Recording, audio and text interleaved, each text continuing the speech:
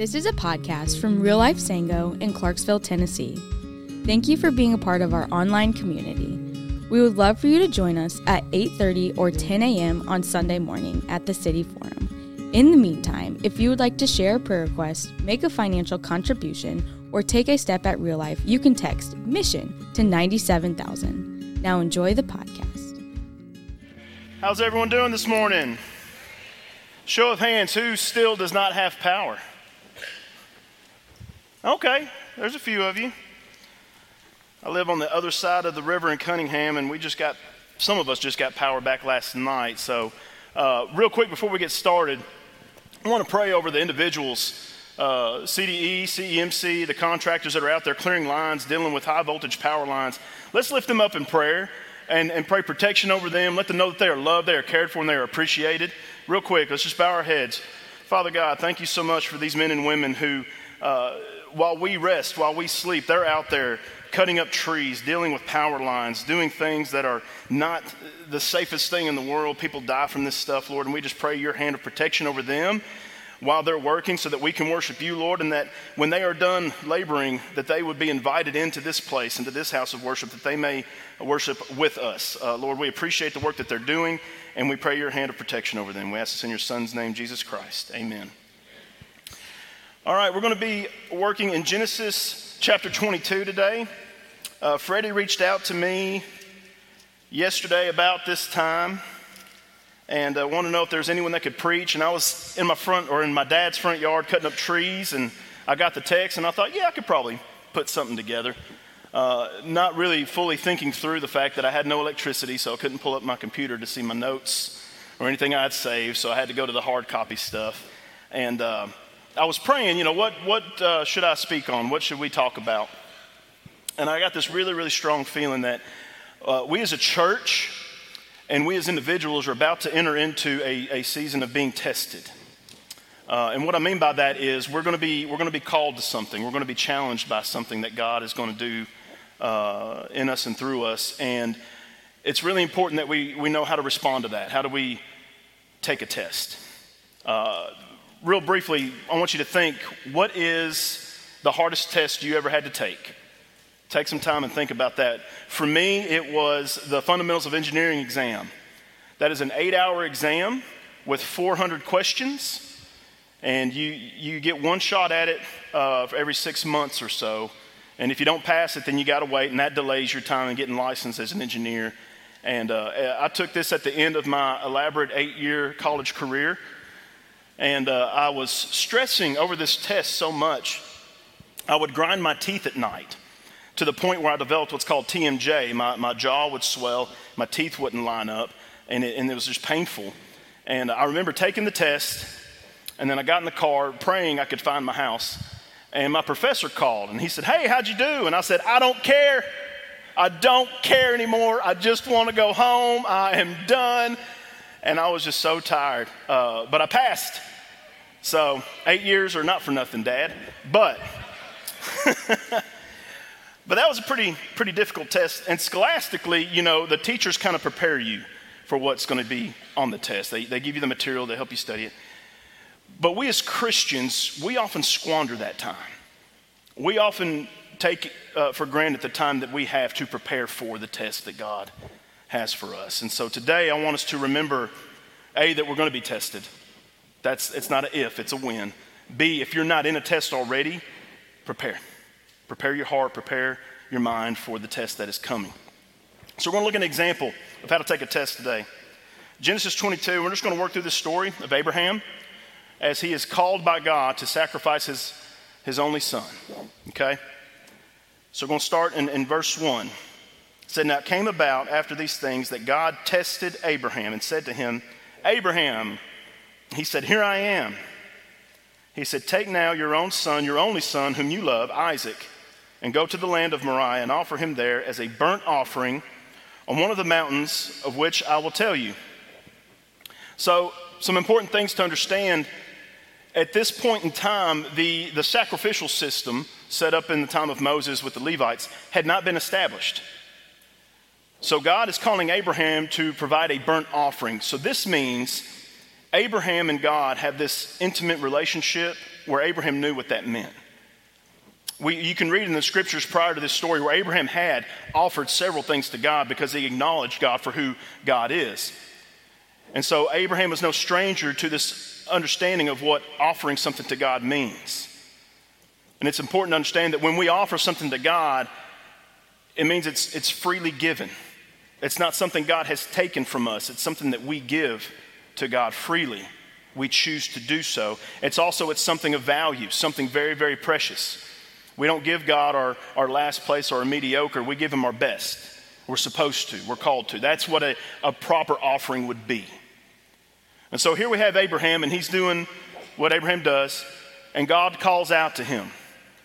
And the first response or the first step in taking the test is we reply to God. We say, here I am. Now, many of us as Christians, we'd like to hang back and wait for the details before we speak up. Kind of like if any of y'all ever work at a place and you know when the boss says, hey, I need a volunteer, you do not raise your hand. You do not. You sink down in your chair, you try to blend in, because you know what you're about to volunteer for is not going to be fun.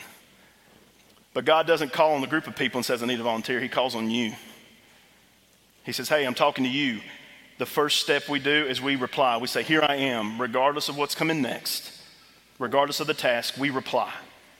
Okay? And the reason we're doing all this, remember, Abraham's being tested. God has something in store for Abraham that was for Abraham. So Abraham's response here is a willingness to do whatever that is, to be prepared for whatever that is, for God's calling on his life. When God calls on you to test you, it's because he has something very particular for your life.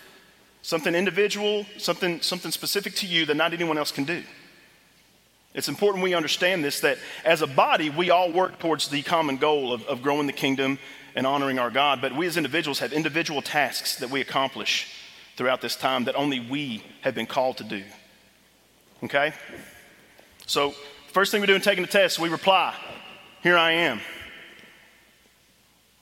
And then we see in verse 2, God says, now take your son, your only son, whom you love, Isaac, and go to the land of Moriah and offer him there as a burnt offering on one of the mountains of which I will tell you. So Abraham is now presented with the task to take his only son and offer him up as an offering, a burnt offering. And this is something that we don't really take the time to understand, but Isaac was a promise that God made to Abraham. I would honor you with a son, and through him you will have a lineage, and they will outnumber the sands of the sea and the stars in the sky. And so now God is telling Abraham, take that promise that I gave you and give it back. Take what I've promised you. Will you give it back to me? And so we see in verse 3, Abraham rose early in the morning, saddled his donkey, and took 2 of his young men with him and Isaac his son. And he split wood for the burnt offering and arose and went to the place of which God had told him. We don't see anywhere in Scripture the emotional turmoil that Abraham is encountering in this time. But we're all human. So we can all imagine what it would be like if God said, I want you to take your child and offer him up to me. And I want you to picture about what's going to go on in your head. What are the thoughts? What are the emotions that you're going to do? We don't see any instance of Abraham questioning God. We don't see any instance of Abraham arguing with God. We don't see any occasion of Abraham dragging his feet or delaying. As a matter of fact, the next step in taking the test is to respond to God. He replied to God saying, here I am. God gives him the task, and immediately Abraham responds. It says the next morning he woke up, he rose early, saddled the donkey, right? He split wood for the offering, and he brought Isaac, and he brought 2 young men. So at this point in time, Isaac's a teenager, very early teens, and Abraham is an old man. He was an old man when he had Isaac. So Abraham knows that I'm going to need wood for the burnt offering, I'm going to need Isaac, and I'm going to need a little help. So he immediately puts his hand to work, gets the things ready that he needs, and responds to God in action. This is where it becomes difficult for us as Christians. A lot of times we receive whatever task God has given us, and we don't like it. We don't like it, we don't want it, and we want God to change it. but God's not going to change it. Because this task is not for our comfort. It's not for our, it's not for us to just easy going. It's to challenge us. It's to stretch us. It's to cause us to grow. James helps us understand what testing is for. James 1:2-4 says, "Consider it all joy, my brethren, when you encounter various trials, knowing that the testing of your faith produces endurance, and let that endurance have its perfect result, so that you may be perfect and complete, lacking in nothing." So the whole point of God testing us is so that we can grow, we can develop endurance in our faith. And so Abraham's been called to this test, and we see him reacting, but we're going to read here, it's several days' journey from where they're at to where they're going. He has to think about this task for days on end, knowing what he's got to do, and every step closer to that mountain, you know his heart had to get heavier and heavier with what he's called to do, and this dilemma that he is dealing with. On the one hand, he knows that Isaac was a promise that God made to him. And on the other hand, he knows that offering Isaac up as a burnt offering was a command that God gave to him. And so he's wrestling with this understanding of how can God's promise remain true and I obey God in what I have to do? How can those two things still exist? And so he doesn't have the answer to these things, but he responds in obedience anyway. And this is where we as Christians, this time of preparing, we have to have this understanding, this mindset that regardless of what God is calling us to do, the calling will remain. We can't change it. We must respond in it. Okay? So Abraham responds. In verse 4, it says, "On the third day, Abraham raised his eyes and saw the place from a distance. Abraham said to his young men, 'Stay here with the donkey, and I and the lad will go up over there, and we will worship and return to you.' So they arrive at the place, and Abraham tells the two young men helping him, he says, 'Stay here. Me and Isaac, we're going to go up the mountain. We're going to worship God, and we're going to come back down from the mountain.'" Now this is wisdom from Abraham in understanding who God is. Because Abraham, while he didn't know how it was going to happen, he knew for God's promise to remain true, Isaac had to come down from the mountain. Isaac had to come back. But he wasn't quite sure how it would happen. So in Hebrews, we get kind of a preview into Abraham's mind of what was going on. Hebrews 11:17-19, it says, "By faith, Abraham, when he was tested, offered up Isaac, and he who had received the promises was offering up his only begotten son. It was he to whom it was said, 'In Isaac your descendants shall be called.' He considered that God is able to raise people even from the dead, from which he also received him back as a type." At this point in Scripture, we have no record of God raising anyone from the dead. But Abraham still had faith that God could do it. And so that's what he's hanging his hat on, is faith in God. That God will show up some way, somehow, and Isaac will come down this mountain. But look at what he does. He tells these two young men, he said, "You stay here.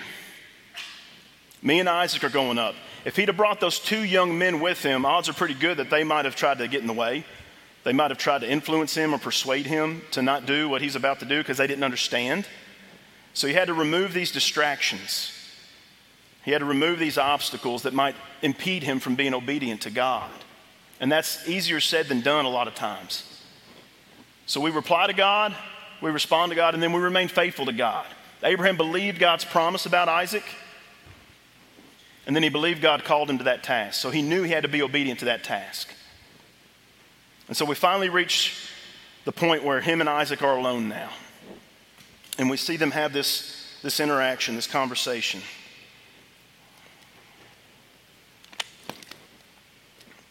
Verse 6, Abraham took the wood of the burnt offering, laid it on Isaac his son, and he took in his hand the fire and the knife. So the two of them walked on together. Isaac spoke to Abraham his father and said, "My father." And he said, "Here I am, my son." He said, "Behold the fire and the wood, but where is the lamb for the burnt offering?" So Abraham has established that him and Isaac are going to go worship God. This is going to take place. And Isaac knows that his father and God are close. He knows that Abraham is a man of God, a man of faith. And so they're walking up this mountain, and Isaac's starting to put these pieces together. So we got the wood for the offering, we got the fire, and there's the knife. We got something missing here. Something's missing. And so Isaac asks Abraham, he said, hey, where's that missing piece to all this? What's going on here? And we see Abraham respond.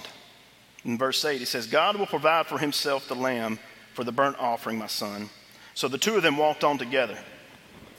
We don't see Isaac questioning Abraham about this. We don't see him arguing with Abraham about this. What we see is Isaac submitting to Abraham the same way that Abraham has submitted to God. And what we need to understand about this is, mothers and fathers, how you submit to God is seen, and it makes a difference on your children and how they're going to submit to God. We've got to do more than just talk about being a disciple of Christ. We have to show them what it means to be a disciple of Christ. We have to show them how to take the test so that when they encounter one, that they will know what to mimic, what to do. Okay? So they're going to ask you questions, and you must answer them, but you can only answer them to the understanding that you have of God. So that's where it's very important. These tests cause us to grow in our understanding of who God is. The width and the depth and understanding of God as our Father, our provider, our protector, comes from us being tested. And so the closer you are to God, the better you understand who God is, the better you can explain to your children what's going on in their life. So that's where they're at. They're ascending this mountain. Isaac asks, where's the sacrifice? And Abraham, again, wisely tells him that God will provide for himself the lamb. Now, this is obviously foreshadowing of what's coming, and Abraham is wise enough to understand, I don't know what's going to take place at the top of this mountain, but God is going to be in control of it. God's going to handle his part because I am powerless at this point. If it's Isaac being sacrificed, then God provided Isaac to Abraham and to Sarah. If it's something else other than Isaac, God's going to have to provide that too because we didn't bring that. But either way, God's going to have to provide it. And the offering is going to be for God. It's not for us. So this is for himself. And this is exactly what God was telling Abraham what he was going to do for all of us. I'm going to take my son and I'm going to offer him up as a sacrifice to myself so that his blood can cover your sins. Would you do the same thing for me? Are you willing to do the same thing for me that I am going to do for you? That's the question here. Are we prepared to love God the same way that he has loved us? Because God gave us everything. He gave us his best. He gave us his all. He spared nothing for us because he loves us enough. He wants a relationship with us. When he tests us, this means he hasn't given up on us. And if he hasn't given up on us, this means he still loves us. And if he still loves us, he still has a purpose for us. He still has a calling for us. And all he's wanting to know in return is, would you love me the same way that I'm loving you? So this is where Abraham is at. And they finally get to the place of which God had told him. Abraham built the altar there and arranged the wood and bound his son Isaac and laid him on the altar on top of the wood. Abraham stretched out his hand and took the knife to slay his son. Now remember, Isaac is a young teenager. Abraham's an old man. Now I don't know about you, but if my father was to tie me up and put me on a big bundle of wood and have a knife in his hand, I'm probably going to fight back a little bit because I've seen what he does with a belt. So I know what he's going to do with a knife. We don't see that here. There's no record of Isaac resisting or fighting. What we see is submission. Isaac has submitted to Abraham because Isaac responds to his father the way his father has responded to God the Father. He's seen Abraham submit himself to God over and over again, and he knows that's the right thing to do. So Isaac is bound and put on top of this big pile of wood in full submission, trusting that Abraham is following a God that is good and faithful, and whatever happens is what's going to happen, and he's trusting it. And that is way easier said than done. But that's what we see here. That's the picture here. This is a multi-generational lesson that is being taught in one moment. Verse 11 says, "But the angel of the Lord called to him from heaven, said, 'Abraham, Abraham.' He said, 'Here I am.' He said, 'Do not stretch out your hand against the lad and do nothing to him, for now I know that you fear God, since you have not withheld your son, your only son, from me.'" Abraham reminds believers in all generations that faith and a faithful God will stretch them to the limits of their physical, emotional, social, intellectual, and spiritual beings. But the stretching will serve not only to expand their capacity to know God, and in that knowing to discover the vast potential of life lived by faith. This test was not for God to know Abraham better. God already knew Abraham to the fullest extent. He knows you to the fullest extent. He knows the most intimate part about you, the parts you want people to see and the parts you don't. He knows your heart. This is how he elected David as king, by his heart. The test was not for God to know Abraham better. The test was for Abraham to know God better. The test that we will encounter is not for God to know us better. It's so that we can know God better, so we can go closer to him. In my time of searching for my wife, had I known what was coming, I'd have messed that up. I'd have jumped the gun, I'd have sped time up, I'd have done something, but I was not prepared for what was coming at that time. God had a work to do in me before she got there. And so I had to wait, and I'm so glad he made me wait. But he tested me, and I'm sure I failed a million times, but the greatest thing about God is he'll give you another test. If you fail it, he'll give you another one, and give you another one until you finally pass it. He doesn't stop pursuing you. He doesn't get tired of coming after you. He doesn't quit until he has you. And so that's the best thing about God. We grow tired, we grow weary, we grow emotional. God does not. God remains the same yesterday, today, and forever, and he's a good God. He's a loving God. Verse 13, "Then Abraham raised his eyes and looked, and behold, behind him a ram caught in the thicket by his horns. And Abraham went, took the ram, and offered him up as a burnt offering in the place of his son. Abraham called the name of that place, 'The Lord will provide.' As it is said to this day, 'In the mount of the Lord it will be provided.'" So what Abraham said God would do, God did. He provided a ram for an acceptable burnt offering, and Isaac and Abraham worshiped God together. Abraham said before they started out, "We're going to go up to this mountain, we're going to worship God, and we're going to come back down." And so we see here probably the first instance in human history, it's not really recorded, but I'm sure it was said, where Abraham looks at Isaac and says, "Do not tell your mother about this."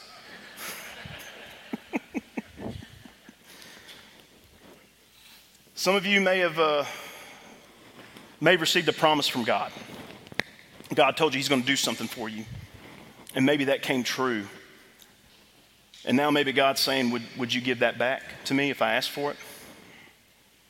Would you love me the same way that I have loved you? What we want to do as Christians, a lot of times we'll take that one thing and we'll put it right here, and we'll close our hand real tight and we'll stick it behind our back. And then we'll say, "You have all of me, God. You can have me all." And God will sit there and go, What's that behind your back? And we'll argue with them. We'll say, don't worry about what's behind my back. I've got that taken care of, but you have all of me. And God says, "I kind of want what's behind your back. What's behind your back?" And we wrestle with that. We fight with that. We want to keep that for ourselves. We want God to give us control of that. Let us have control of this. You can have everything else, but just let me control this one thing. But you can have all of me. And God knows, as we all should, if we're holding back one thing, then he doesn't have all of us. And God is not satisfied with having just part of you. He wants all of you. He wants the best parts of you and the worst parts of you. He wants it all because he loves you deeply and immensely beyond anything we can even comprehend right now.